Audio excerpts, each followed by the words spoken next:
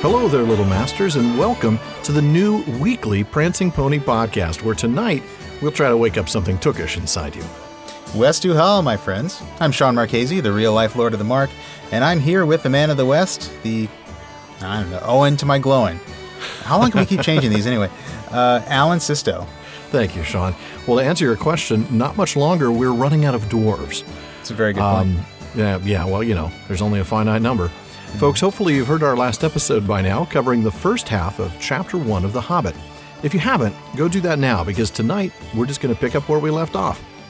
Yeah, it was actually just starting to get interesting last time, but I promise you it's going to be getting interesting really quick this time. I'm actually going to read some dwarvish poetry in a moment, so we'll see how interesting it gets. Really? Interesting may not be the word for that, Sean, but we'll see. We'll see, indeed. But first, we have another new segment to introduce today, don't we, Alan? This is going to be the first installment of the Philology Faire segment. That's right. If you're caught up on the first couple of episodes of Season 2, you know we've been talking about some new segments, which also come with new segment music. And this segment is going to give us a chance to really flex our word nerd muscles. Boy, that's a terrible phrase. I didn't know word nerd. I mean, don't word nerds not have muscles? That's kind of the point. That's why we're word nerds. They have mental muscles. Mental muscles. There you go. The linguistic muscles. I like that. And I love that music. That music is exactly how excited I get about linguistics. No reason not to get excited twice. Yeah. So, Sean, what have you got for us today? Well, for the first installment of Philology Faire, I wanted to give us a little word nerdery that Tolkien gives us right at the beginning of the book, The Hobbit. We've already made a couple of jokes about it at the expense of Walt Disney. And Poor Walt. I'm speaking of, I know. And I am a fan. I like Disney stuff. So. Fan or Walt, I mean, they kind of go together, apparently. Oh, that's harsh. Now, I'm one of the few who likes Tolkien and Disney, though not equally. Okay. But no, I'm speaking, of course, of Tolkien's habit of using dwarves as the plural of dwarf instead of dwarfs, Dwarfs, Snow White and the with Seven the F, right. Dwarfs.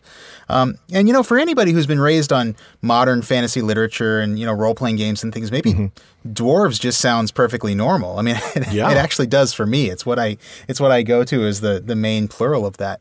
But in 1937, it was not normal at all. No. Tolkien really is responsible for popularizing it. It's worth noting that even his good friend C.S. Lewis in the Narnia books, he uses dwarfs. Now, I, of course, when I read that to my son, I edit that and turn it into dwarves. Do you? Yes. That's good. That's I do a lot of on-the-fly editing with that. His language is sometimes a little more archaic and also a little more provincial, I think. A lot, there's stuff that's very much more English that my son's just going to be. I want to avoid the, what is that at 8:30 at night when I'm trying to get him to go to sleep. Yeah, no, I get that. That makes perfect sense. I'll have to try that. I just read straight what's on the page. Then again, my son's a little younger, and there's a lot that he doesn't understand anymore. Yeah, that 1 year makes a big difference. Yeah, definitely. But anyway, it wasn't common at all. Dwarves was not common at all. But where I'm going to go for the information on this is actually to the preface that now exists in certain editions of The Hobbit. It's not in all of them, but it is in Anderson's Annotated Hobbit, and it's in the Mariner Books paperback edition that we've been using right there on page 1. This preface was actually added in 1966, and in it, Tolkien talks about a few linguistic things, the use of the word goblin, the runes that are used, and the word dwarves. And he says, in English, the only correct plural of Let me start that over. In English, the only correct plural of dwarf is dwarfs, and the adjective is dwarfish. In this story, dwarves and dwarvish are used, but only when speaking of the ancient people to whom Thorin Oakenshield and his companions belonged. Interestingly, so he did it seems, to distinguish his dwarves from other uses of the term, like dwarfs of folklore, or a person with dwarfism, or like a red dwarf star. Yeah. That's interesting. Yeah. And he explains it further in Appendix F to Lord of the Rings. He says, in this book, as in The Hobbit, the form dwarves is used, although the dictionaries tell us that the plural of dwarf is dwarfs. It should be dweros, or dweros, if singular and plural had each gone its way down the years, as have man and men, or goose and geese. Oh. But we no longer speak of a dwarf as often as we do of a man, or even of a goose, and memories have not been fresh enough among men to keep hold of a special plural for a race now abandoned to folktales, or at last to nonsense stories, in which they have become mere figures of fun. And what he's referring to there when he talks about them, the singular and plural going their separate ways, he's talking about sound changes from Old English. In Old English, the singular was dwerg, and the plural was dwergas. And so it's very similar in Old English, but just the way that that final G changed over the centuries, to the F it just or the V. changed into it changed in different ways, and so that's why he's saying that the plural would have actually been dwaros. Okay, so the changes over time that turned dweorc into our modern word dwarf should also have turned dweorcus into dweros. Exactly, right? But it didn't because there just people weren't talking about dwarves enough to keep an irregular plural. Right, exactly. It's a word people don't use that much. So it just kind of becomes a standard plural. And Tolkien actually goes on to say in appendix F, he says, "But I have ventured to use the form dwarves and remove them a little, perhaps, from the sillier tales of these latter days."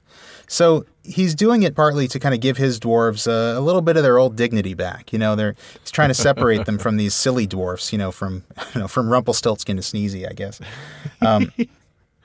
Interestingly, in an earlier letter, 1937 letter to Stanley Unwin, and this is letter number 17 in Carpenter's book. Wow, that is early, yeah. Yeah, very. Tolkien had actually explained it a little differently. He said, "I am afraid it is just a piece of private bad grammar." Rather shocking in a philologist. The real historical plural of dwarf, like teeth of tooth, is dwaros, anyway. Rather a nice word, but a bit too archaic. Still, I rather wish I had used the word dwaro. I just get the feeling that Tolkien was just simply dead set on the form that he wanted to use because he knew it was more philologically correct, even though it wasn't grammatically correct for modern English. But of course, when he was set on something, that's usually the way it ended up being. That is true. He was a man of convictions. No doubt. Yeah, I think you're right. And he knew that, the true philologically correct form, dwaro, was just a bit too archaic. And too archaic for Tolkien, that's saying something. Yeah, that is a very good point. I mean, have you read the Silmarillion? Right, exactly. So if he thought it was too archaic, definitely. He came up with this compromise form, dwarves, which, wharf and wharves, or, knife and knives. It sounds right. Yeah. And I would say it has arguably become the preferred form for dwarves in fantasy literature. Oh, absolutely. And doesn't even sound odd to us anymore. And that to me that's truly the work of a master philologist and language inventor. Very good point. And that is some great stuff. Thank you for the Philology Faire piece. Love the news segment. My and with pleasure. that, why don't we go ahead and get started with the second part of Chapter 1, An Unexpected Party. I believe we get to have you start this time with part leading into the Misty Mountains cold. Yep. Okay, well, I'll just jump right in here. The dark came into the room from the little window that opened in the side of the hill. The firelight flickered.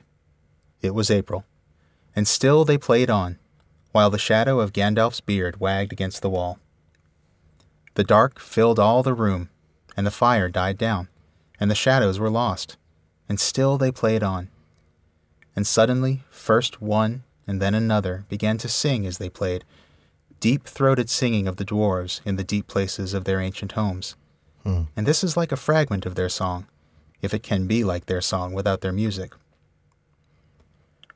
Far over the misty mountains cold, to dungeons deep and caverns old, we must away ere break of day to seek the pale enchanted gold. The dwarves of yore made mighty spells, while hammers fell like ringing bells in places deep where dark things sleep, in hollow halls beneath the fells. As much as I would love to read this entire poem, I think it would just take way too long and it probably get some unhappy attention from the Tolkien estate. So I'll skip ahead a little bit here, and I'll actually just go back to the end, to the last two stanzas here. Let's see. Okay. The mountains smoked beneath the moon. The dwarves, they heard the tramp of doom. They fled their hall, to dying fall beneath his feet, beneath the moon. Far over the misty mountains grim, to dungeons deep and caverns dim, we must away ere break of day, to win our harps and gold from him. Wow. Man, that's a potent piece of poetry. That was an excellent I didn't even mean to alliterate.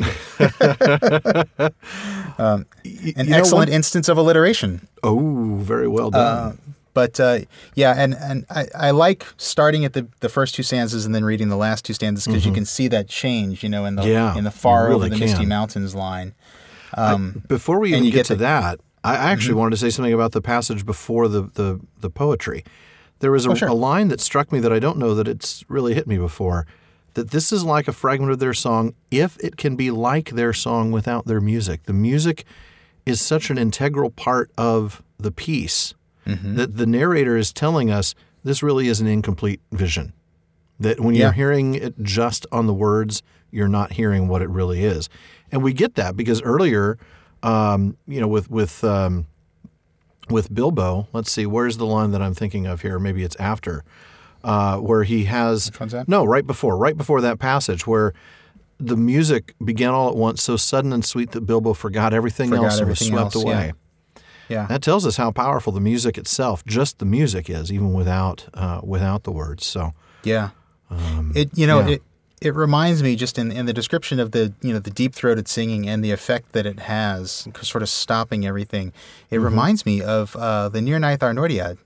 Remember when the dwarven the dwarven when lord Azaghal. Azaghal, he fell and and fighting Glaurung. If I recall. You're right.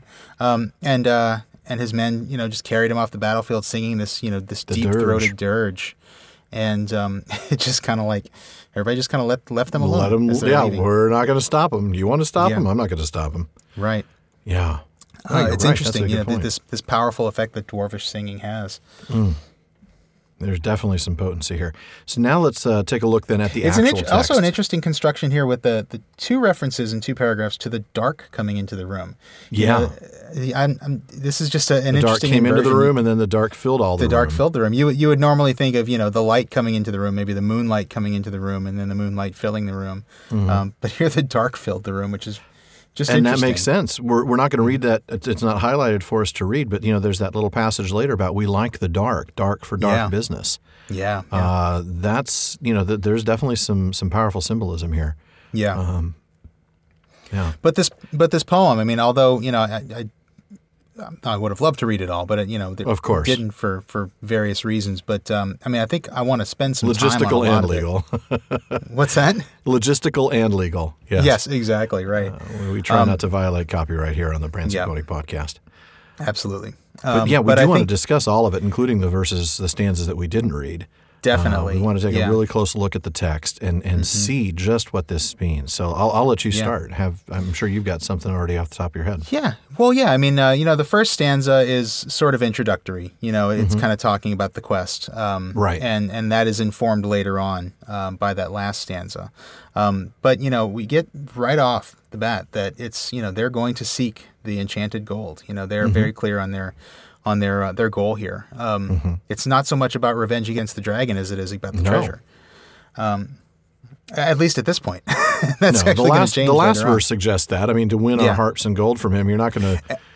I think later on, there's a comment Thorin makes. They're doing okay, but they still want their ancestral home back. They absolutely do. But that is kind of an interesting thing. But really, it's the second stanza that really starts to interest me. That's when we start to learn about the dwarves, isn't it?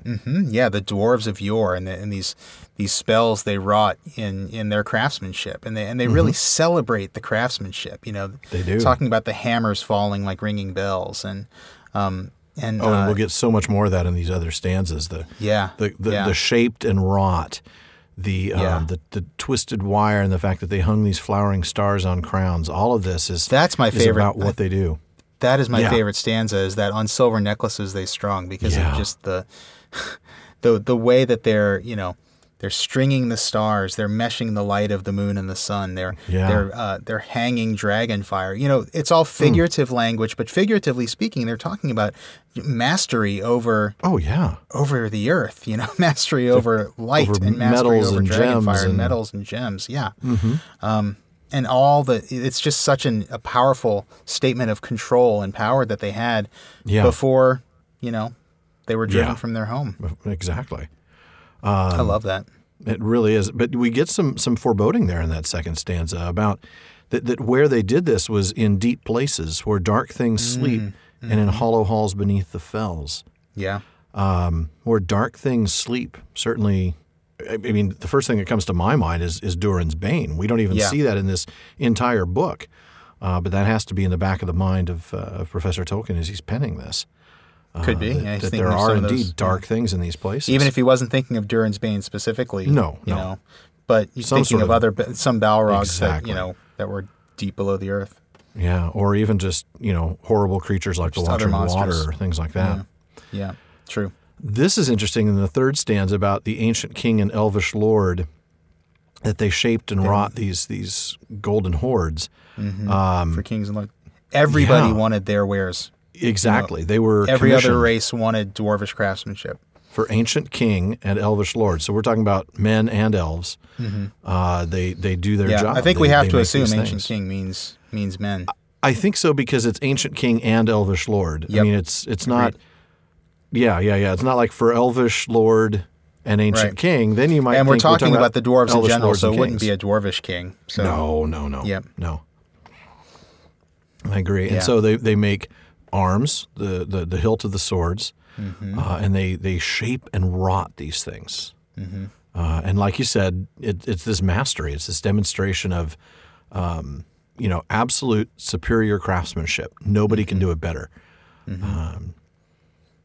Yeah. I mean, why would the elves go to the dwarves even for this? it's almost even just a figurative mastery of the natural world in a way. The way they're talking. I guess I mentioned that's certainly part of Aule's. That's kind of his thing. This is how they interact with the world. This is how they show their supremacy is by doing these crafts that only they can do. Yeah. And then after those verses, including your favorite, so after the fourth stanza, we get a repeat almost of the first one, right? We get far over the misty mountains cold, dungeons deep and caverns old. Same exact first two lines, first three. The only difference is instead of seeking the pale enchanted gold, they're claiming their long forgotten gold. Yep. Who's forgotten it? Because it's not them. They certainly have not forgotten it. That's true. No, I mean, is this just to say that, nobody else remembers that this was ours? I wonder if there's an like an archaic meaning of forget that Tolkien is playing on here. I don't know. I do not know. Maybe that's something we can delve into in our postscript. Yeah.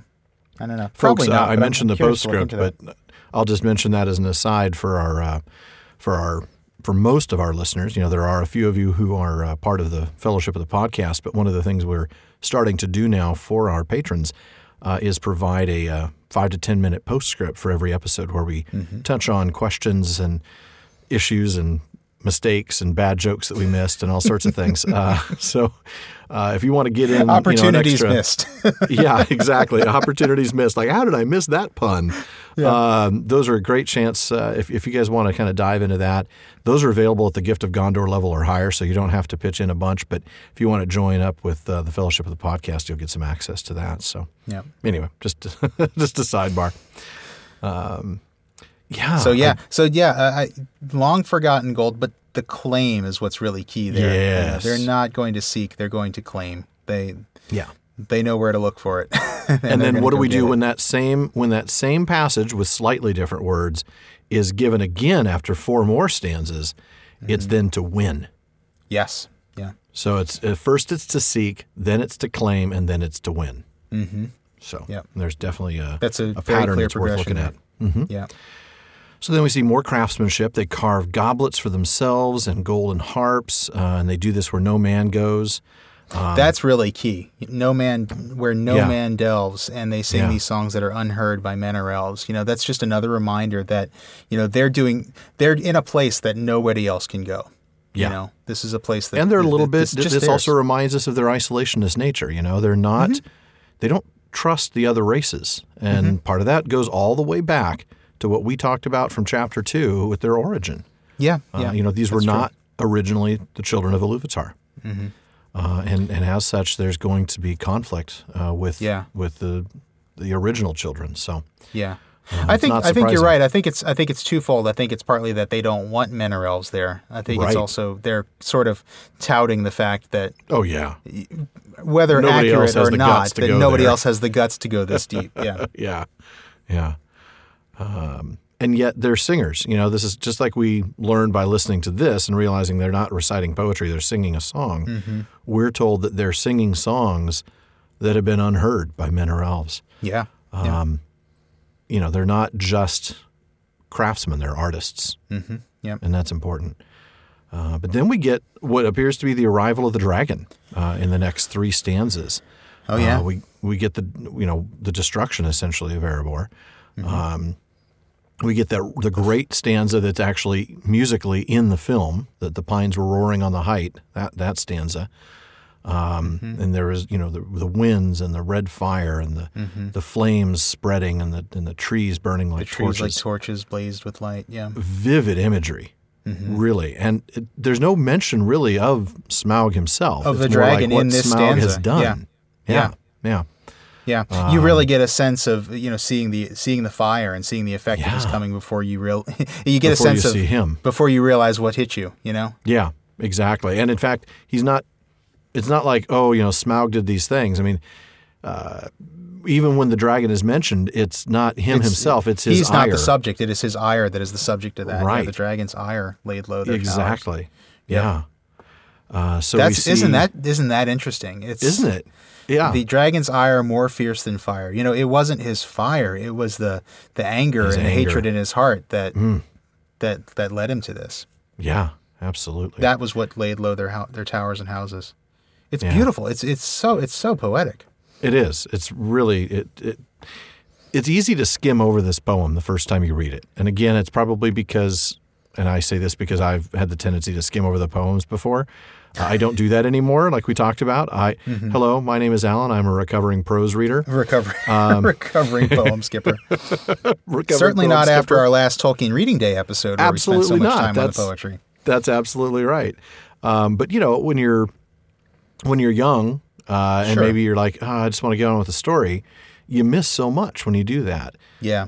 And this really, when you dig in, it really rewards that sort of deep exploration. Well, it's, poetry's not always the easiest thing to crack, especially if you're young. You're a teenage fantasy geek, you're picking up this book. You're how many pages in and suddenly you're hit with all this poetry. And it's not the easiest thing to parse. No. I remember, forget it. I'm just going to go back to like my 5th edition source book and, prepare for my next campaign. Right. Yeah, exactly. Yeah. Roll some dice. Something I can control. Exactly. Something I can understand. But yeah, I think for me, I've told you this before, I did read the poems on the first maybe 1 or 2 times, but then I did get to a point eventually where I started skipping, on rereads just because I want to get to the good part. I want to get to Rivendell, stuff like that. Yeah. So. And those lovely tra-la-la-lally elves. I love them. I love them. I can't wait. Upon which you have called dibs. I have called dibs. But it's just such a beautiful poem, and I think it's so worth reading because it's such good exposition in a way that doesn't distract you. It doesn't it doesn't bore you. No, I agree. And we really get engages you. one last verse of destruction. Right now, we get to see what happens with the dwarves. First, in that previous verse, previous stanza, it was about the men and how the town of Dale was destroyed, and now the dwarves hear the footsteps of doom, the tramp of doom. That was the footsteps of doom. That was who said that in the Lord of the Rings? Is that a Galadriel line? Yeah, you're coming to us as the footstep of doom. Footsteps of doom. So they fled their hall to dying fall beneath his feet. Beneath the moon. So this is finally we start to see what the dragon has done to the dwarves. He's not just stolen their stuff. He's killed them and he's pushed them out of their home. And now they go. The mountains are no longer cold; they're grim, and the caverns are not just old; they're dim. And now, instead of seeking or claiming, they're now going to win their harps and gold from him. And not just their gold, but their harps and their gold. Absolutely, and I thought that was cool because Thorin's playing a harp at this moment. Yeah. But that's another and so thing it's not. they made. And so that tells you that it's not just about the treasure. It's not just about the money. It's about their culture. Yeah. A harp is a symbol of culture. It's their music. The harp is the symbol of their music, their poetry, and their culture has been taken from them. Absolutely. They have it. They're a culture in diaspora. I think we've talked about that. Right.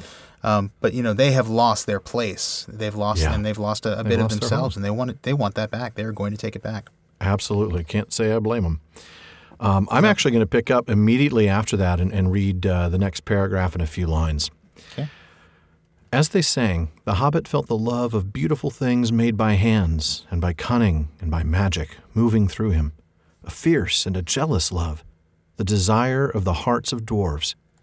Then something Tookish woke up inside him, and he wished to go and see the great mountains, and hear the pine trees and the waterfalls, and explore the caves, and wear a sword instead of a walking stick. He looked out of the window. The stars were out in a dark sky above the trees. He thought of the jewels of the dwarves shining in dark caverns. Suddenly, in the wood beyond the water, a flame leapt up, probably somebody lighting a wood fire, and he thought of plundering dragons settling on his quiet hill and kindling it all to flames.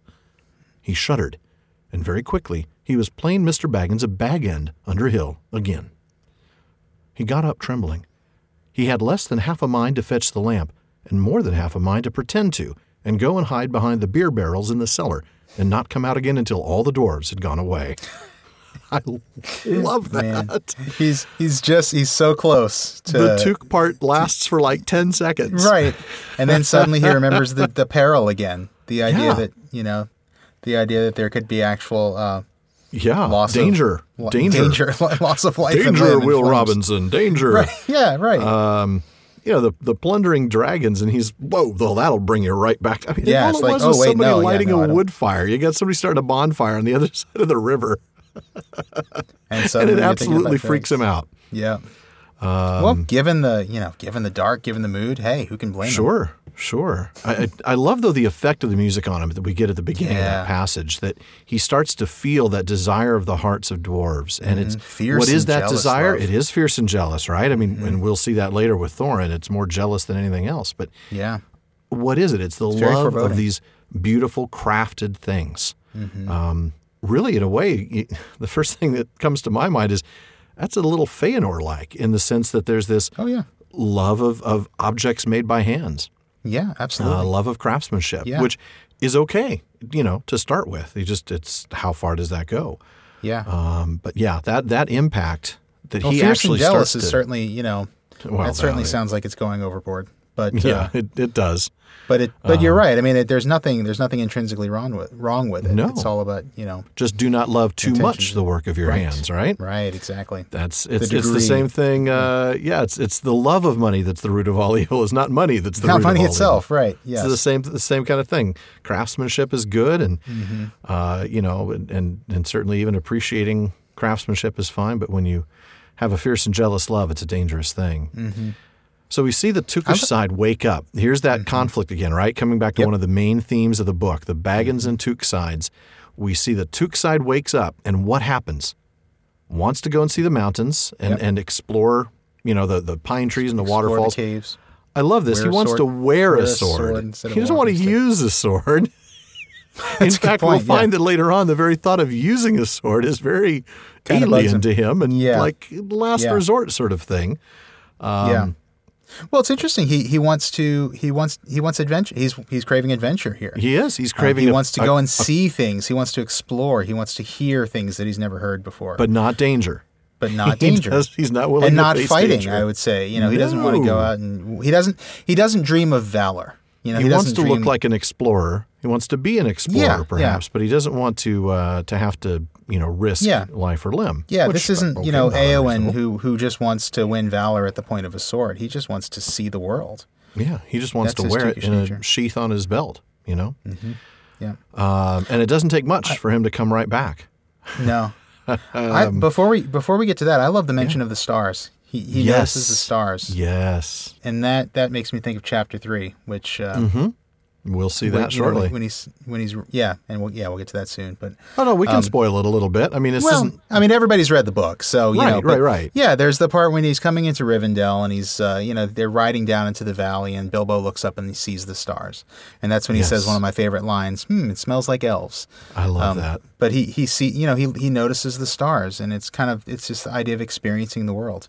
And when we think of what the stars signify to elves and to Tolkien's legendarium in general, I think it's really, really a key thing that they're mentioned here.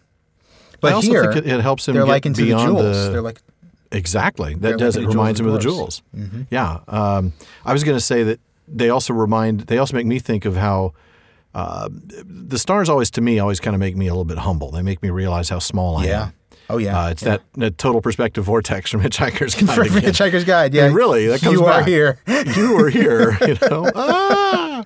Giant map of the entire galaxy and a little tiny microscopic dot that says you are here. All of infinity and then teeny dot. You were here. But it makes me, we talked yesterday, we talked in the last episode about how small Bilbo's world is, the hill, the water. The stars are the one thing that makes it bigger. I think they're the one thing that kind of, in a way, forces Bilbo to realize there's so much more out there. Yeah, that's true. But just that realization is enough to start to create a sense of danger so much so that when a single fire leaps up, he kind of loses it. He suddenly thinks of dragons again, yeah. But look at who he becomes. Plain Mr. Baggins. So there's where the Took side is gone. Baggins is back. Of Bag End, under hill again. Mm-hmm. But that last line is awesome. This is another one of those, like in The Lord of the Rings, that line about, I like less than half of you half as well as you deserve. Mm-hmm. I know more than, This is the same thing. He had less than half a mind to fetch the lamp and more than half a mind to pretend to. Yeah, yeah. But what he didn't want was darkness anymore. Right. He wanted to go and hide in the cellar, presumably where the light is, where the lamp is.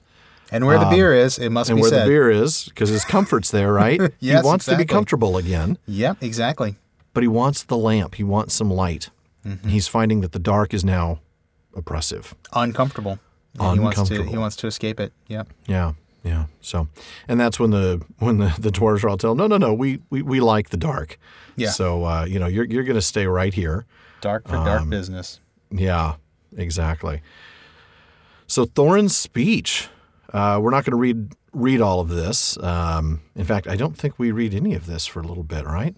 No, I'm going to be picking up right after. Yeah, exactly. So we get this really bloviating style, to put it completely. Yeah, I mean we get in the passage I'm about to read that Thorin is a very important dwarf, and he is he's so aware of his own importance. He's so self-important. He's so flowery in his speech for no apparent purpose. Yeah, arguably he's being sarcastic. I mean, really, given what he's said and what he's seen so far, to say things like the most excellent and audacious Hobbit, and really, you don't know anything about this guy. Yeah, and then pretty soon you're going to be, ripping him. So I'm not sure that's really what you think.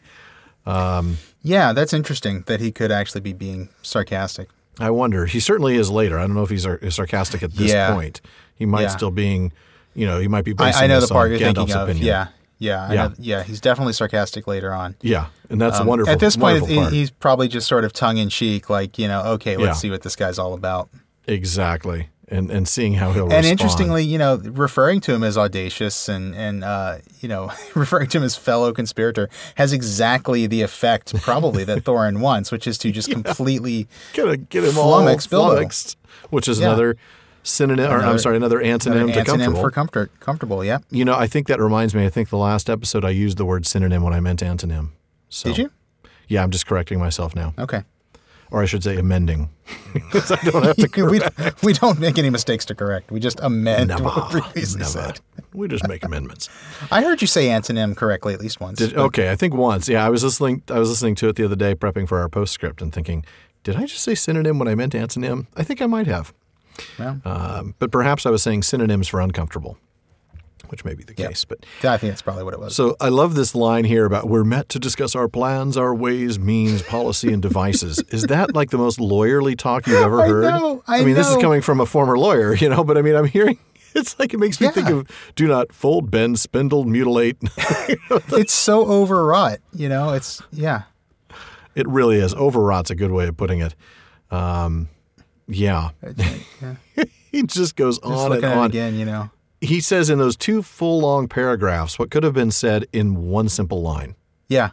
Which is, all right, well, let's get this, let's get this down show on the road. We've got a tough task ahead of us. Boom. Yeah. Yeah, but he takes two long paragraphs, very flowery speech. So I'm going to let you pick up where we marked for you to read. Okay, so this is right at the end of Thorin's dialogue, and picking up from the next paragraph there. This was Thorin's style. He was an important dwarf. If he had been allowed, he would probably have gone on like this until he was out of breath, without telling anyone there anything that was not known already. But he was rudely interrupted. Poor Bilbo couldn't bear it any longer. At "may never return," he began to feel a shriek coming up inside, and very soon it burst out like the whistle of an engine coming out of a tunnel. All the dwarves sprang up, knocking over the table. Gandalf struck a blue light on the end of his magic staff, and in its firework glare the poor little hobbit could be seen kneeling on the hearthrug, shaking like a jelly that was melting. Then he fell flat on the floor, and kept on calling out, "Struck by lightning! Struck by lightning!" over and over again. And that was all they could get out of him for a long time. So they took him and laid him out of the way on the drawing-room sofa with a drink at his elbow, and they went back to their dark business. To their dark business. I love that whole sequence. That is It's just such a comedy great paragraph. gold. Such a great paragraph. The movie version was okay, with Bilbo kind of reading things and then fainting. Passing out, yeah. And it was a fantastic faint, I will admit. It was, yeah. Oh, nope. Martin Freeman is a master, yeah. He really does that well. But the idea of him shrieking and saying "struck by lightning" is just hilarious while he's shaking like a jelly. Yeah.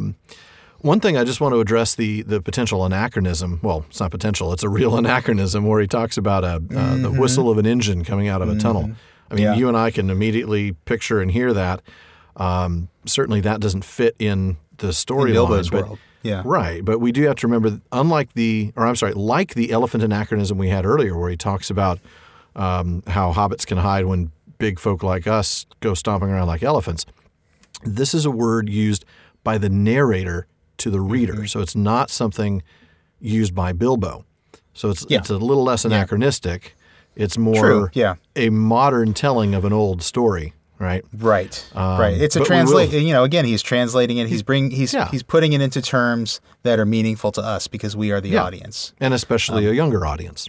Yeah. Now we will see, or we have already seen, true anachronism with Bilbo talking about, it's a great morning for a pipe full of tobacco. And we'll see elephant again in the next chapter, and this time I think it is actually said by one of the characters, said by Gandalf, I believe. So, we do see some of those. Yeah. But I wanted to this point that one this out. one works just fine for me. I mean, it's a bit jarring if you've read the Silmarillion first. If you've been following along with us, the style is totally different. It's even Lord of the Rings doesn't have anything anachronistic like this, but no, that's okay. I'm totally okay with this. Exactly. I know this does kind of bug some people, but it fits the style. It's a style thing. Exactly. This work is just more translated. It's more accessible for kind of a mainstream audience or just an ordinary modern audience. Well, and with all the asides that we get from the narrator to the reader, it's very different in a narrative style.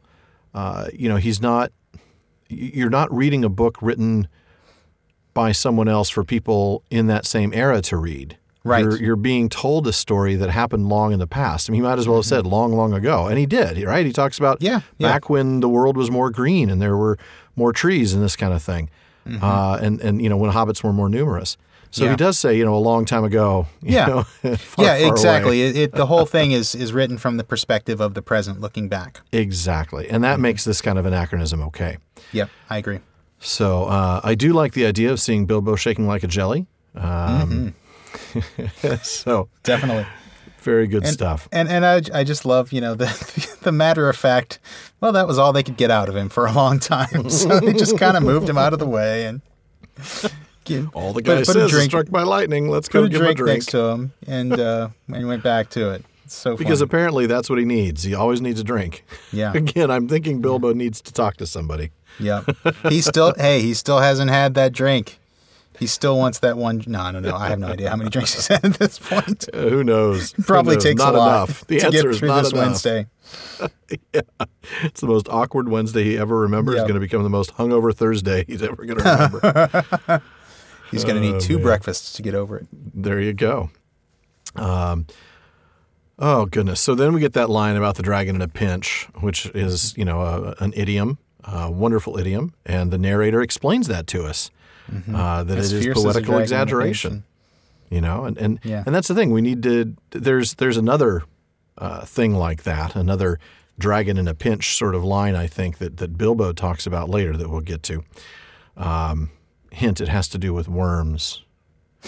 So I know the one you're thinking of. Yeah, and it's poetical exaggeration too. But I do like the little sidebar on this little sidebar about Golfimble. I love this wonderful origin myth of the game of golf. It is phenomenal. I wish we had more of these kinds of things. I know.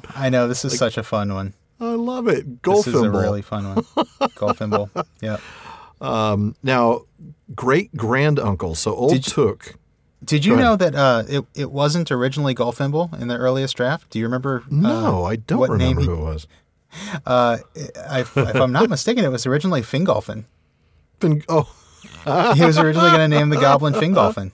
Yeah. Okay. Well, of course, it has to have something with the name Golfin. Right, exactly. But just an interesting connection between King Golfimble and our good friend Fingolfin from the Silmarillion. That is hilarious. That really is. So Bullroarer, I love that name, by the way, Bullroarer. Oh, it's so great, yeah. What a great name. And big enough that he can ride a horse. So, the average Hobbit is what, 3 foot, 3'6", I think, somewhere in that range? Yeah, something like that, yeah. So, to be big enough to ride a horse, he's got to at least be, what, almost 4.5 feet, I would guess. Yeah. Can't imagine riding a horse really any smaller than that. So he's out there charging the ranks, knocked the head clean off with a wooden club, which, well, frankly, come on, really? Physics makes me think that's not going to happen. It sailed 100 yards. We were having this discussion actually recently at an event where they were setting up a game of Golfimble. And there was like a little goblin head on a traffic cone, and you'd hit it and towards towards a rabbit. Yeah, it was at the Baggins birthday bash put on by the OneRing.net. Oh, okay. And so to those of you who were there, hello. We ended up not doing the game because of the wind, but we were discussing, was it sailed 100 feet or sailed 100 yards? Oh, it had to have been only 100 feet. You couldn't make a head sail 100 yards. Well, there it is. So I'm sorry, I've never seen the game. I've never seen Golfimble played before. So I've seen golf, but so they actually put a goblin's head on a stick? They have a goblin's head that's like the size of a softball on a like a traffic cone sort of tee, and then you would hit it. And I guess the object, because we didn't play because it was windy, the object is to get it as close as possible to this little rabbit. Okay, but you're just hitting it with a stick. Right. Yeah, you're hitting it with a stick, not with because it sounds like Aunt Sally if you were actually throwing the stick at the head. Exactly. That's exactly what I was thinking. It's like Aunt Sally. No, but you do have to bring your own horse, and you charge. No, there's no horse involved. You just hit it like a baseball thing. Maybe you guys just put a broomstick between your legs, like Quidditch or something. Oh, like what's that? There's some. I've seen this thing on the internet with these kids pretending to ride a horse, and it's a broomstick.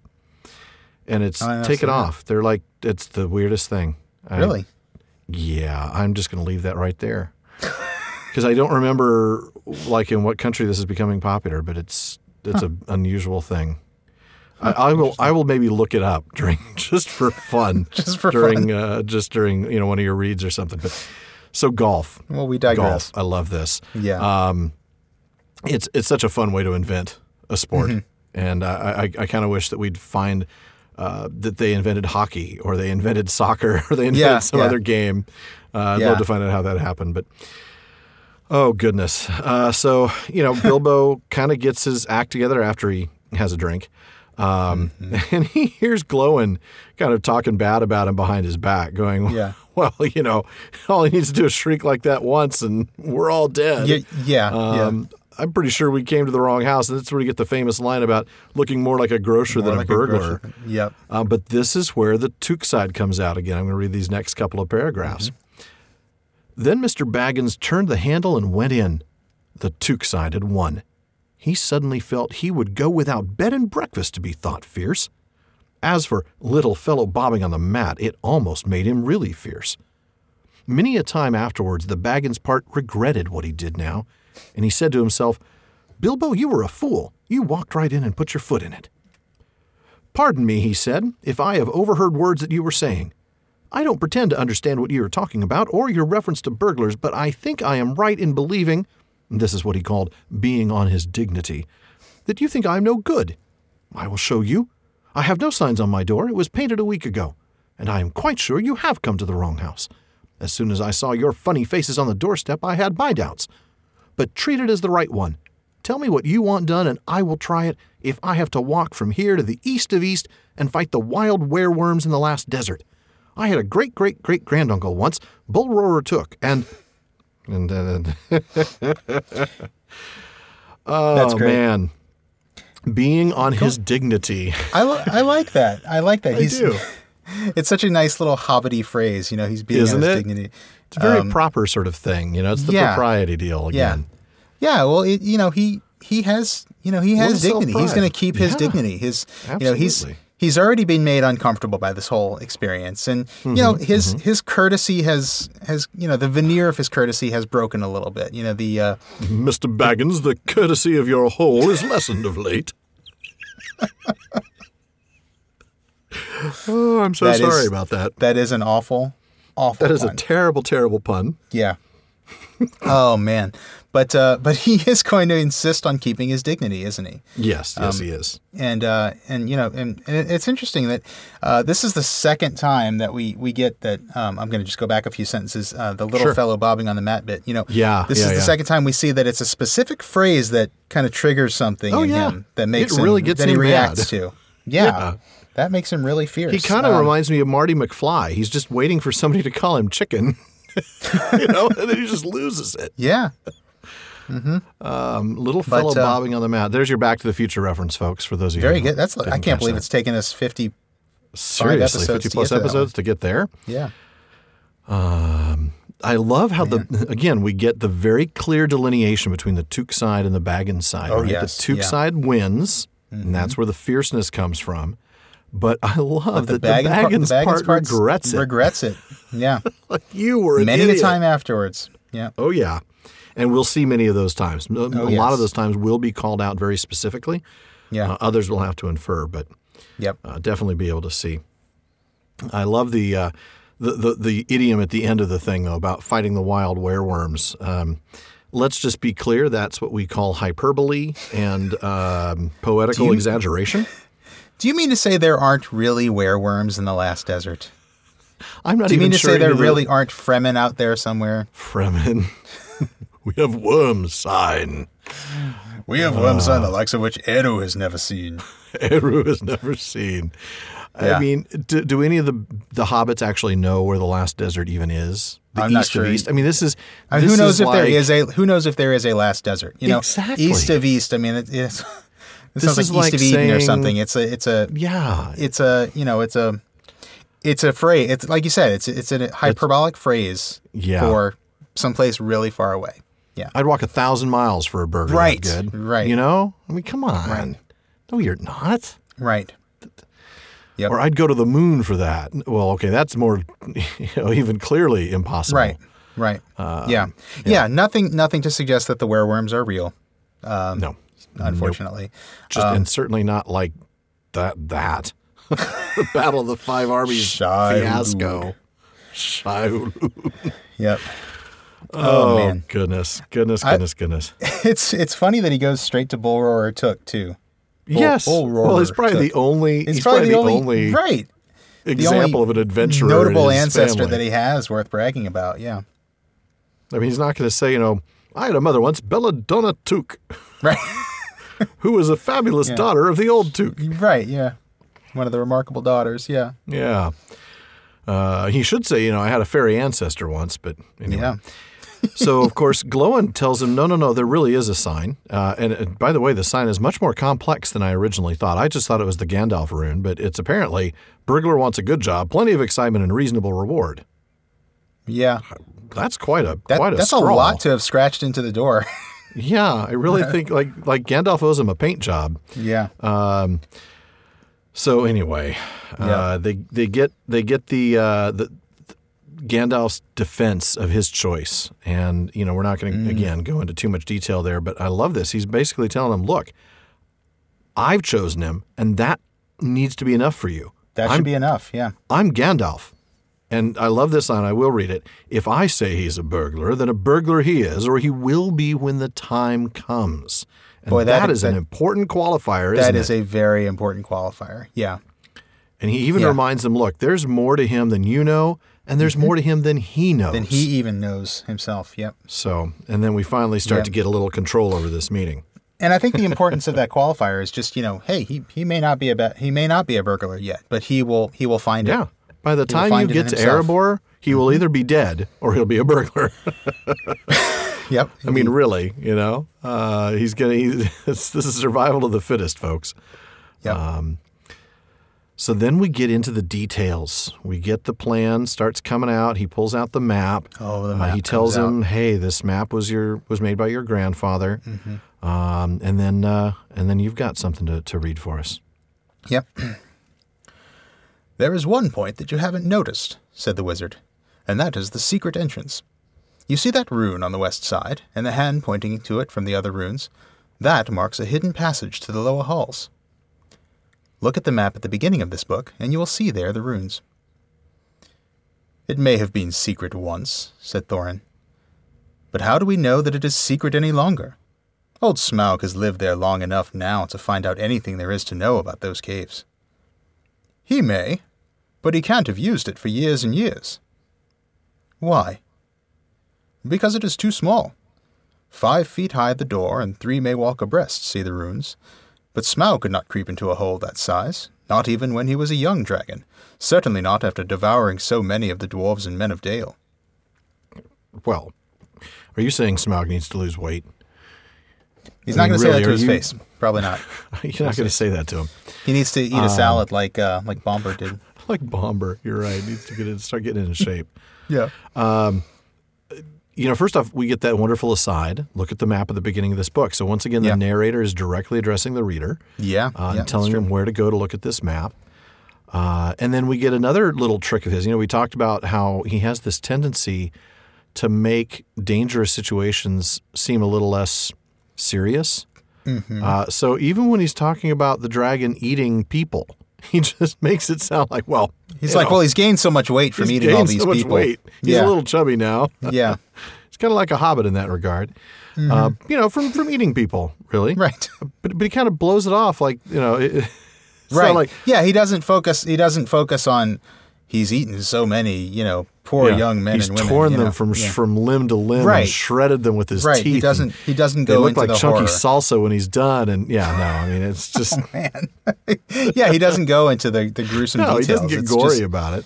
No, he's just like, hey, he's eaten so many people. He cannot possibly get through that And hole. that is a pretty small hole for a dragon. 5 feet high. 5 feet high. You and I would have to duck, and I'd feel very claustrophobic. Well, I would have to duck. I'm not sure about you. I would have to duck. Sorry. Hey. I'm You're short, but I'm not that. Uptake there, buddy. I'm short, but I'm not that. No, I was actually trying to figure out how wide it was if 3 may walk abreast. I know. It's probably about I'm figuring 9 to 10 feet. Yeah, that's what I'm thinking. I was too busy thinking about that I missed it when you said I'm dwarf-sized. I'm short, but I'm not that short. I know. I'm close. I'm not very tall. I'm not very tall either. But yeah, that would feel pretty claustrophobic, frankly, at that size. Yeah. And I'm just a human, not a dragon. 3 may walk abreast. Yeah, I think you're right. Probably 9 to 10 feet wide. Especially dwarves, probably closer to 10 feet. They're big, stocky. That's dudes. true. They're broad. Yeah. So so Bilbo, of course, thinks that's a big hole. Yeah. But I want to spend a moment on these runes. Because I just think it's worth pointing out. We talk so much about the different scripts and things of Tolkien's world. I think it's worth noting to anybody who doesn't know already, and this is probably something a lot of people have picked up on, but the runes on Thror's map are actually not the Caerthas, the Elvish runes that are in the back of Lord of the Rings. They're actually he's taken Anglo-Saxon runes, Old English runes, and used those for this map. The runes they call the Futhorc. Okay. And he's basically taken those runes. You were just looking for an excuse to get an Old English word in, weren't you? Yeah, I was, because I usually butcher the pronunciations so much. I can't wait to see. I wanted to see how badly I would do with this one. Futhorc, I think it is. I think so. But so these are like basically just the runes that were once used to write Old English. And right. And what's interesting about that is, again, it's just another, it's further evidence of this idea that this has been translated. You know, he's taken a Westron language and a Westron runic script, and he's translated it into English, written in an English runic script. It's just another way that he sort of brings it down to the level of, you know, maybe children or somebody who's new to this world. Yeah. Absolutely. It's you know, it's, and I guess I should, you know, point out, like, it's not, even for dwarvish runes that are used in Lord of the Rings, like I'm thinking of the runes on Balin's tomb in Moria, those are different. Those are not the same as these runes. Those are actually based on those Elvish runes, the Caerthas of Dairon. So I just wanted to point that out briefly. It's a runic script that's pretty easy to learn, just, you know, by going out and just like looking up the Anglo-Saxon runes, things like that. But it was the first runic script that I learned. I'll put it that way. You've learned a runic script? I learned this one, and then I was fairly proficient in the Caerthas for a while in high school. Yeah. No, I think I remember practicing the Caerthas quite a few times. I think they were written on most of my Peachy folders. Yeah, right. Any of my Trapper Keepers and stuff like that, they were used to be covered with Tengwar and runes and things like that. I love that. So we learn a little bit more about the nature of dwarvish doors. We get the key. So, you know, we're kind of moving here because we want to make sure we get through to the end of the tale. But the key, now it's interesting. I remember, I'll have to look up the actual years, but I remember looking at the timeline and that Gandalf ends up visiting, like he's just stopping by for a visit in jail. He ends up, you know, getting into Dol Guldur, you know, and finding Thrain and getting the map and the key some like 80 years before this moment. I mean, it wasn't like he did this last week, you know? Yeah. But then, of course, Smaug has been in the mountain now for well over 100 years at this point. So a lot of time has passed since, and that's something else to keep in mind when we're reading that song, reading the poetry. A lot of time has passed since that dragon attack, and yet it features so strongly still in their history and in their songs. 2850. Okay. When Gandalf when Gandalf went to Dol Guldur and found Thrain. And what year are we in here at the beginning of The Hobbit? This is 29... 2950 something? 2941. 40. Okay, 2941. Wow. So 71 years he's had the map and the key. Yeah. I guess, you know, I just wanted to hold on to it. But well, that's interesting. Wait, 2850. Isn't it? So when did I think he was waiting for the right moment, you know? Thrain died in 2850, and this is 2941. Doesn't Gandalf make a comment about Thrain having died 100 years ago? No, he makes a comment about him having left. Oh, that's it. We'll get to that. Yeah, but we'll get to that. Thank you. I was like, wait, am I losing it? No. Have maybe, I completely but not forgotten how to related do this. math? Well, that's possible. So they talk about possible plans about how they might get there, and eventually, you know, Thorin's like, well, we could just go straight up there, you know, into the south of the mountain. But Gandalf, that would be no good, said the wizard. Not without a mighty warrior, even a hero. I tried to find one, but warriors are busy fighting one another in distant lands, and in this neighborhood, heroes are scarce or simply not to be found. Swords in these parts are mostly blunt, and axes are used for trees, and shields as cradles or dish covers, and dragons are comfortably far off and therefore legendary. That is why I settled on burglary, especially when I remembered the existence of a side door. And here is our little Bilbo Baggins, the burglar, the chosen and selected burglar. So now let's get on and make some plans. Very well then, said Thorin. Supposing the burglar expert gives us some ideas or suggestions. He turned with mock politeness to Bilbo. First, I should like to know a bit more about things, said he, feeling all confused and a bit shaky inside, but so far still tookishly determined to go on with things. I mean about the gold and the dragon and all that, and how it got there and who it belongs to, and so on and further. Bless me, said Thorin. Haven't you got a map? And didn't you hear our song? And haven't we been talking about all this for hours?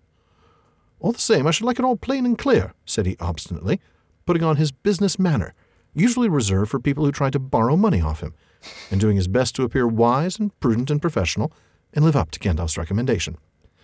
Also, I should like to know about risks, out-of-pocket expenses, time required, and remuneration, and so forth. By which he meant, what am I going to get out of it, and am I going to come back alive? Which is a valid question, I must add. Absolutely, yeah. But I find it interesting that this is one of those, hey, the movie was really different. It's Bilbo who brings up the kind of contractual details. Mm-hmm. Yeah. He's the one who wants to know the specifics. Mm-hmm. So the dwarves, having him... the dwarves come across the dwarves come across as kind of, what's the word?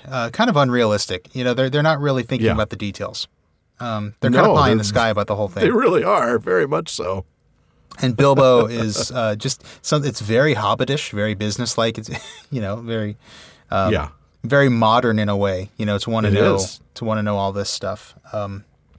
That's really interesting. Yeah. So the idea of and he's doing it partly to appear wise and prudent and professional and live up to Gandalf's recommendation, which I think is really, really interesting. It is interesting. And later we get he now cares what Gandalf thinks of him. He does care what Gandalf thinks because Gandalf has recommended him. There's a little pride there.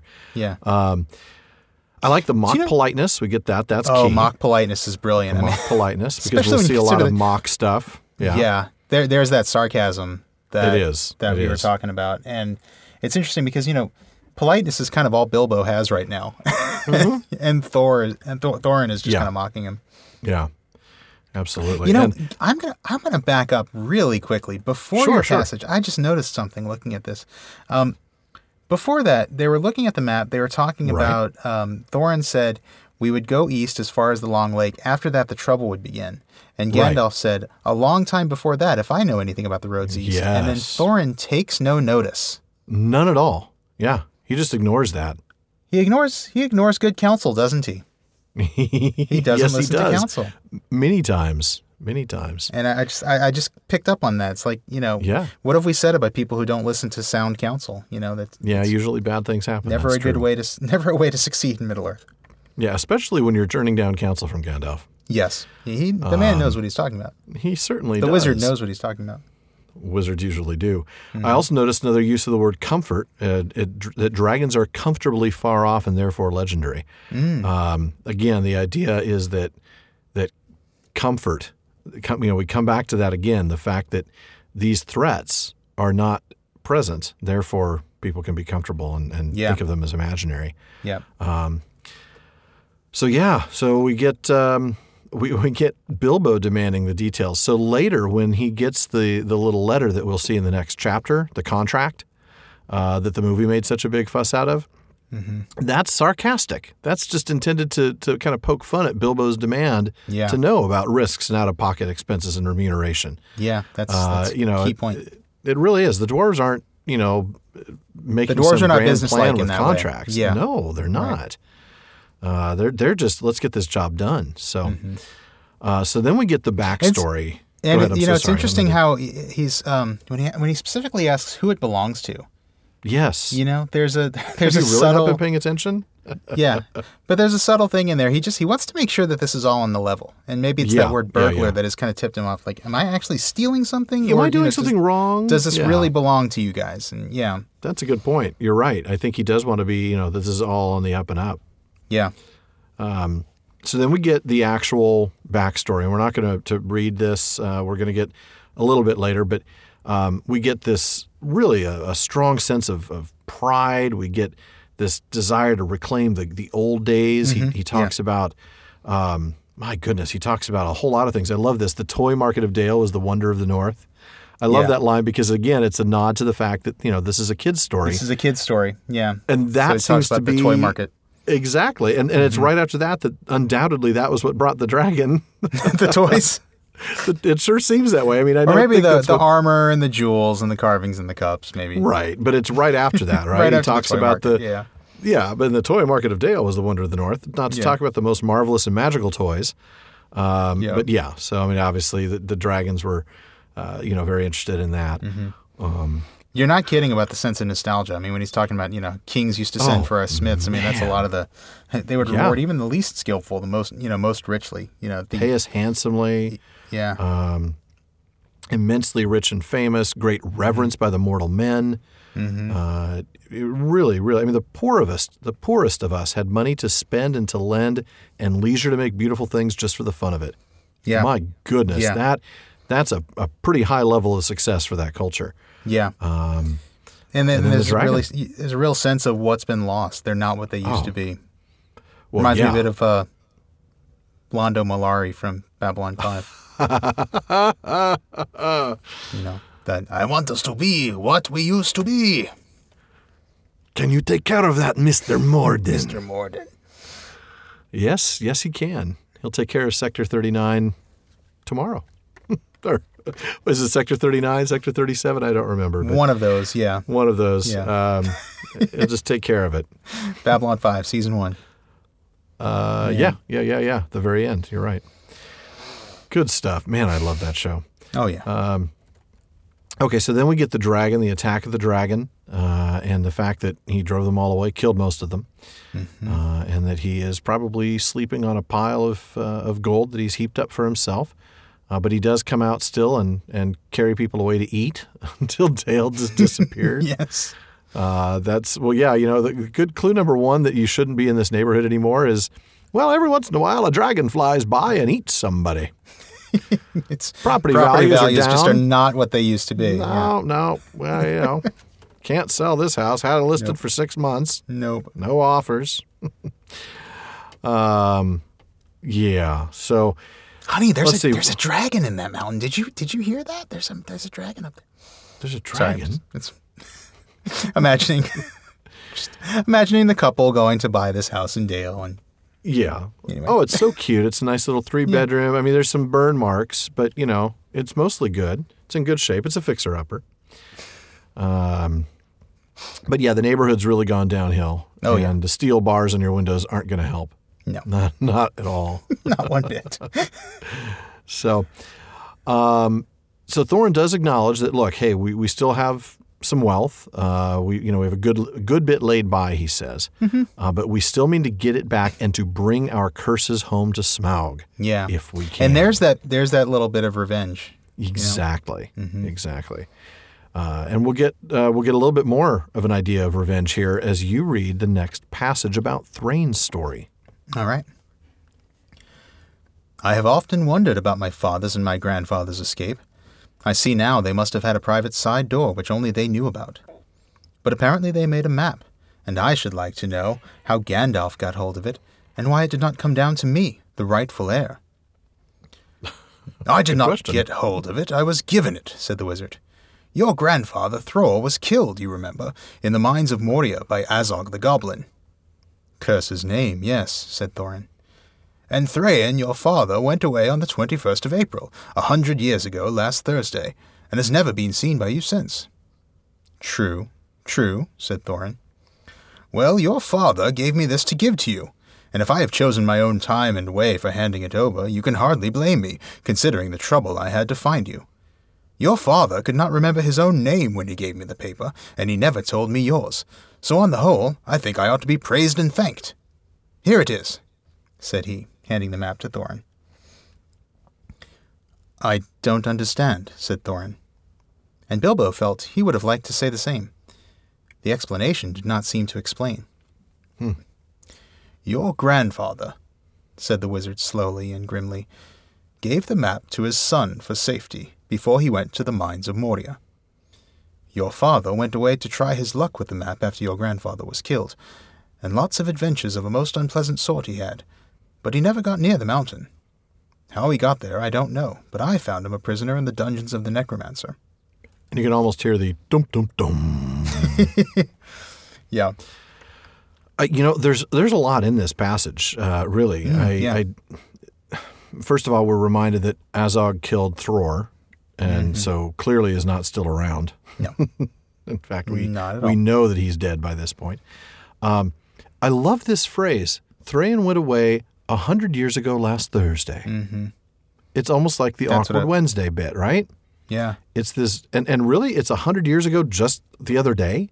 Precisely? That's amazing. Quite a coincidence, yeah. Yeah, a little quinky-dink there. Yeah. And there's the 100 years I was looking for. Thank you for that's the remembering line you what were. that actually was. Exactly.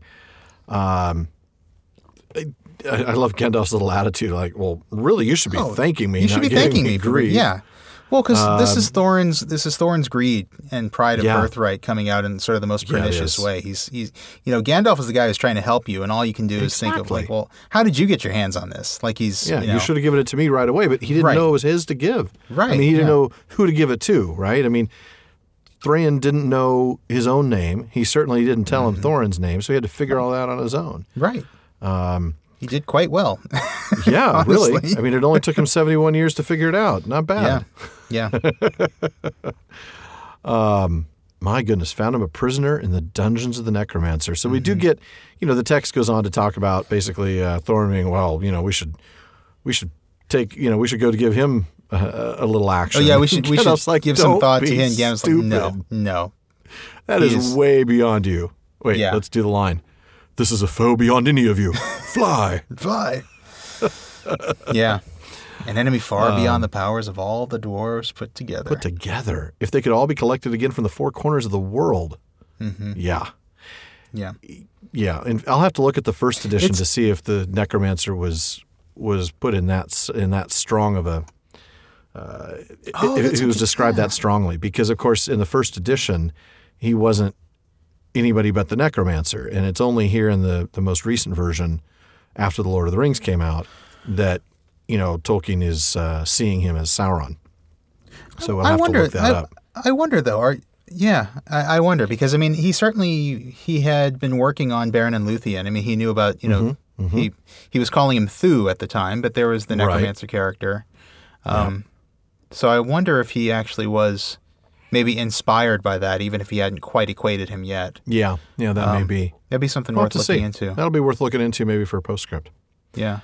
But it's a great little bit of foreboding, that isn't it? He mentions, and it's one of those things that makes the world feel bigger, and obviously we'll get more of Sauron in Lord of the Rings, but at this point it's just, the necromancer, and you don't really know much else about him except that he's just sort of looming on the fringes of this story. Yeah, well, that's a good way to put it. So we do get that Bilbo then has a plan. So he suggests that they go, to the side door, and that they'll sit around and think about something. We'll think of something when we're there. It's not much of a plan, really, frankly. Yeah. But he's basically saying that. Enough. We'll think of something. I think he's saying that basically to say, let's wrap this up, because right after that he's like, I think we talked long enough for one night, if you see what I mean. What about bed and an early start and all that? Yeah. And then I love this. I will give you a good breakfast before you go. Right, yeah. And get out of my lives forever. Get out of my life exactly. forever. Yeah. Thorin will have none of it, saying, you mean before we go? Before we go, I suppose you mean. And then he gives him perhaps the tastiest breakfast order I've seen, but one that's probably going to jump his cholesterol numbers. I like 6 eggs with my ham.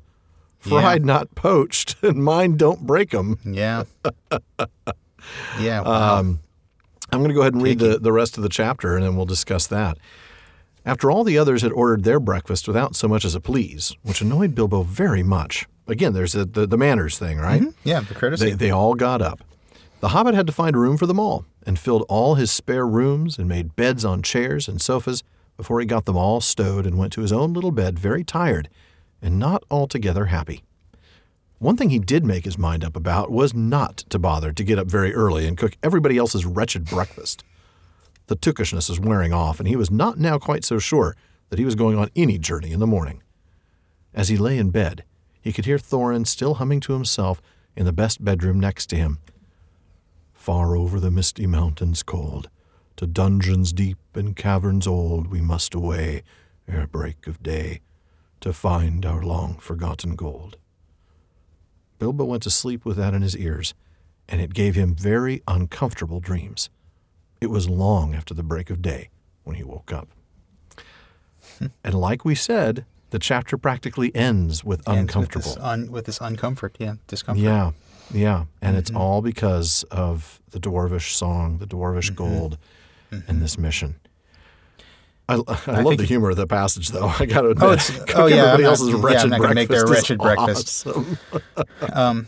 It's interesting, though, that the structure of this closing, this very Baggins-ish, first paragraph. The Tookishness is wearing off, but then what do we end on? We end on, we end on him listening to this song that awoke the Took in him. And he's going to sleep with that in his ears. He can't escape it. No. It is long after the break of day when he wakes up. So he's already sort of failing to live up to the promise of the poem. Yeah. Because he's not going away before break of day. But still, he's going to sleep with this in his ears, and we should not be surprised when the Tookish part of him wakes up again. Absolutely.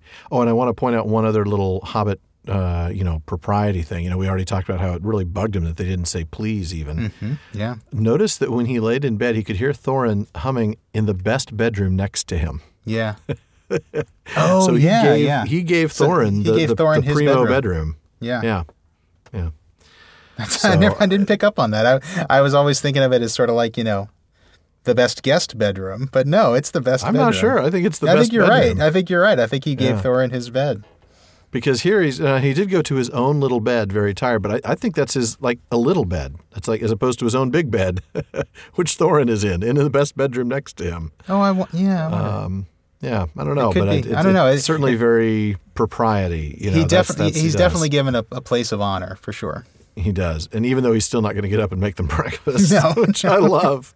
It's like, fine, I'll get you all places to sleep, but I'm darned if I'm going to make you breakfast. Yep. Oh, that's goodness. Fantastic.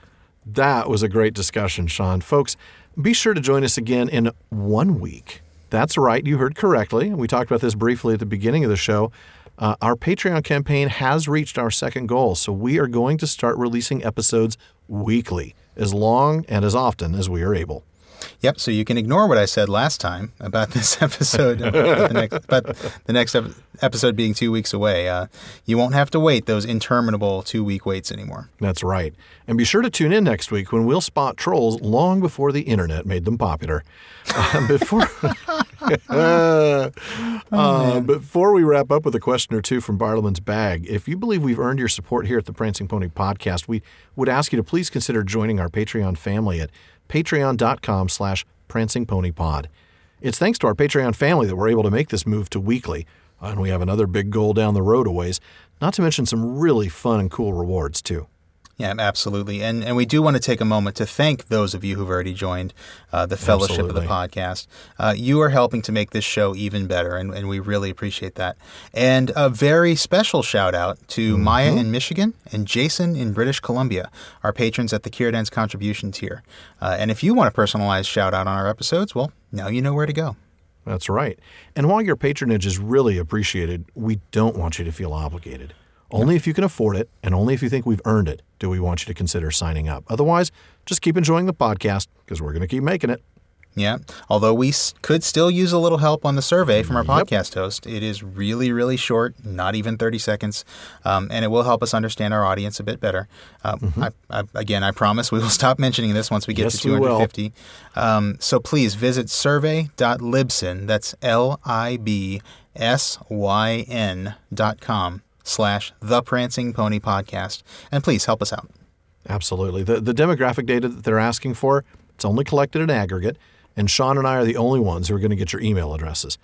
Once we get 250 completed surveys, we're going to do a drawing from all the email addresses. We'll be giving away a copy of the new Baird and Luthien book and a first edition facsimile edition of The Hobbit. Again, we're asking that to be for U.S. residents only, please, just because of shipping costs. Please check out our show notes for a link if you missed it. Sean, do we have any questions in Bartleman's Bag this time around? Yeah, we've got two that I think we can get through in the time we have left. First one comes to us from Christopher B. in Michigan. He's one of our patrons. And remember that priority handling of your questions to Bartleman's Bag is one perk of joining the fellowship at the Legacy of Lothlorien level or higher. One thing drives out another where Bartleman is concerned. So definitely making it worth your while with that priority access. Bob and Knob will remind him. Yes, exactly. So Christopher wrote to us saying, really more of a comment than a question. And it is kind of long, but I really want to read the whole thing because I really love it, or I guess I'll read most of it, almost the whole thing. Christopher said, I was struck with a thought while listening to your review of the Lord of the Rings movies on the last episode. So this would have been episode 50. You were commenting on the semi-lameness of having Pippin light the beacon fire with lots of excellent discussion about what it said about Denethor. Thank you, Christopher. I agree with a lot of what you said, but I did think of something worth pointing out, or so I believe. This isn't the first significant thing Pippin has lit on fire. There's his introduction scene in the Fellowship movie, where he and Merry have some fun with Gandalf's fireworks. I think we're seeing a callback and contrast between these two pyro scenes, possibly as a shortcut for indicating that Pippin is growing up. I also wanted to react to your discussion of the Pippin sings while everybody dies scene. It's so interesting how we experience that differently, he says. I am blind and was thus unaware of the Denethor food porn.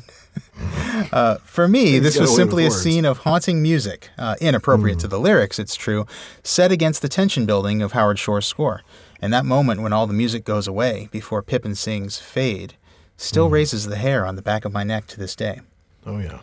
Finally, I wanted just to remind people of what it was like the first time Annie Lennox began singing at the end of Return of the King. It's been most of 14 years since most of us experienced that for the first time. Do you remember sitting in the theater with tears running down your face? I know that all of us in the theater on that December morning in 2003 when I saw it for the first time lingered in a group, sharing the truth of Gandalf's parting statement, I will not say, do not weep, and forward. We had shared something remarkable. And if you were there on opening day, you probably had been waiting for the Jackson movies for many years, or were being introduced to Tolkien through them. I can't speak for other people's experience, but we in that theater got to feel something of Sam's grief and return to the loving arms of Rose Cotton. This amazing odyssey we'd been on for 3 years was over. You would never see that movie again for the first time. Yeah. And so we wept and lingered. I still tear up when Annie Lennox begins singing and the horns swell into the Going West theme. Yeah. And so, while they weren't perfect, and while we can mourn for the Faramir we never got to see, and even more, while the Hobbit movies were a net negative in the world, let us raise a toast to all who had a hand in the making of these epics that let us feel the sorrow of the elves and the joy of a homegoing Hobbit. There will never be their like again, though others may well go at it from other points of view. Christopher, thank you so much for that. Beautifully said.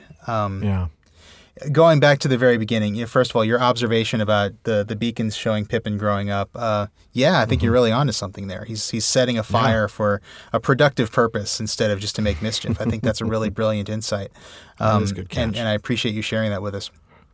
As for the rest of it,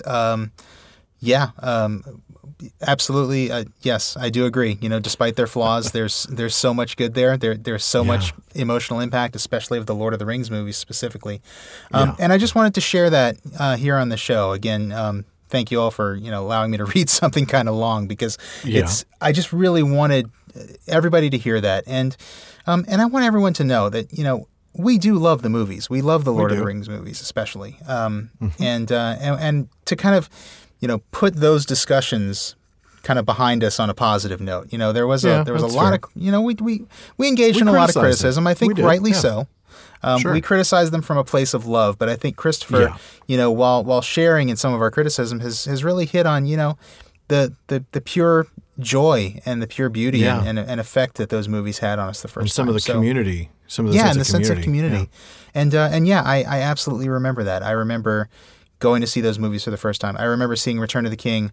I had 2 different sneak preview opportunities before it actually came out, and I went to see it twice before it even came out. And then I did the marathon, where they showed all 3 movies in the theater on opening day. And you're right, Christopher. Absolutely, I still feel that way every time I hear that, and I think it's an important note that you brought up. So really, thank you for that. And let's raise a toast for the effort that was put into them. Cheers.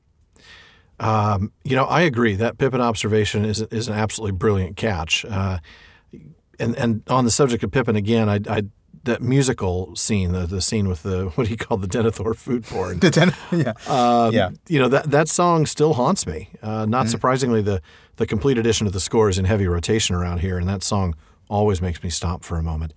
To be honest, I often sing along, even if logic and good taste suggest I shouldn't. We need some recordings of that. No, you do not. You do not. Without a doubt, the moment of that Annie Lennox begins singing Into the West still holds truly bittersweet memories for me every time I hear it. I vividly recall sitting in the theater. This was at Big Newport in Newport Beach, California for a midnight showing, so it would have been around 3 a.m., something like that, maybe 3:15, and watching Return of the King for the first time and realizing what a tremendous experience I'd had over the past 2 years. Talking with the local members of the OneRing.net group and knowing what we'd all shared as a community. And that community's still around, of course. Like I said, I'd gone up to the Baggins birthday bash up in L.A., and so, I know the community's still there, but it's not quite the same. That film, that moment, that was an emotional moment. And even now, not only does Into the West still bring tears to my eyes, but there's a moment where you hear that theme played earlier in the movie, where the first time you watched the movie, you didn't notice it because you didn't know that theme yet. You didn't know what it was. And it's in that moment when Gandalf and Pippin are talking about death and, the trolls on the other side of that door. Yeah. Listen to that, and you'll hear the first few notes of Into the West playing in the background. And that just totally triggers the memory of that song and the recollection of those beautiful hand-drawn credits with the those were so the cool. illustrations, the Alan Lee illustrations. Yeah. So every time I hear that song, it just brings tears to my eyes. I remember sitting there just like staring at the screen through those credits. Oh, just, totally. I couldn't move. I remember the first time I saw it. And I just remember thinking, like he said, we'll never see this for the first time again. And even now, it's still amazing, but it's not the amazing that it was that very first night. So thank you, Christopher, for taking the time to send in such a beautiful sentiment and giving us an opportunity to really say, farewell to the films on the podcast in a much more purely positive light. Sean, do we have any other comments or questions? Yeah, we've got one just for fun here, kind of a short one. Mick T. in Drogheda, Ireland asks... I hope you're pronouncing that right. Did you ask him? I did ask him how to pronounce it. He said Drogheda, yep. Okay. He asks how Bilbo kept food fresh without a refrigerator. Wow, that's a good question. I think he was, he was probably going for some questions that were kind of fun, knowing Mick. But I think it's a really good one anyway. I think the answer is right there in the text. Bilbo thinks at one point, and we talked about this last episode, that Gandalf seems to know as much about the inside of my larders as I do myself. So there's that word larders. He has larders. And larders, though they're not terribly common these days, they were common in houses before the invention of the refrigerator. It was basically the room where you kept your food. And they were actually constructed in ways that would actually keep the food fresh. I actually did some research on this. Good for you. There's some stuff in Wikipedia on this. Of course. Larders were constructed to be as cool as possible. They tended to put them on the side of the house that got the least amount of sun. They put them as low as possible to the ground so that the ground beneath it could kind of help maintain that cool temperature even in the summer. In some parts of England, they even had something that was called a thrall, Thrawl, which was like a big stone slab or shelf that helped keep food cool. So you could just put your meat there on the thrall, and that would kind of help keep it cool because, the large thermal mass, it wouldn't get as warm as the rest of the room would. So I think there's your answer. Well, so they had those in parts of England, but not in Valinor, right? Because, we all know the Valar didn't keep thralls despite Feanor's claim to the contrary. Alan. That's a bad pun, Alan. Bad pun. That is. Well, that wraps it up on that wonderful note for another episode of the Prancing Pony Podcast. And as always, we thank you very much for joining us. Be sure to join us again in a week when we start the second chapter. We'll go straight from Bilbo's larder to a bit of tasty roast mutton. That we will.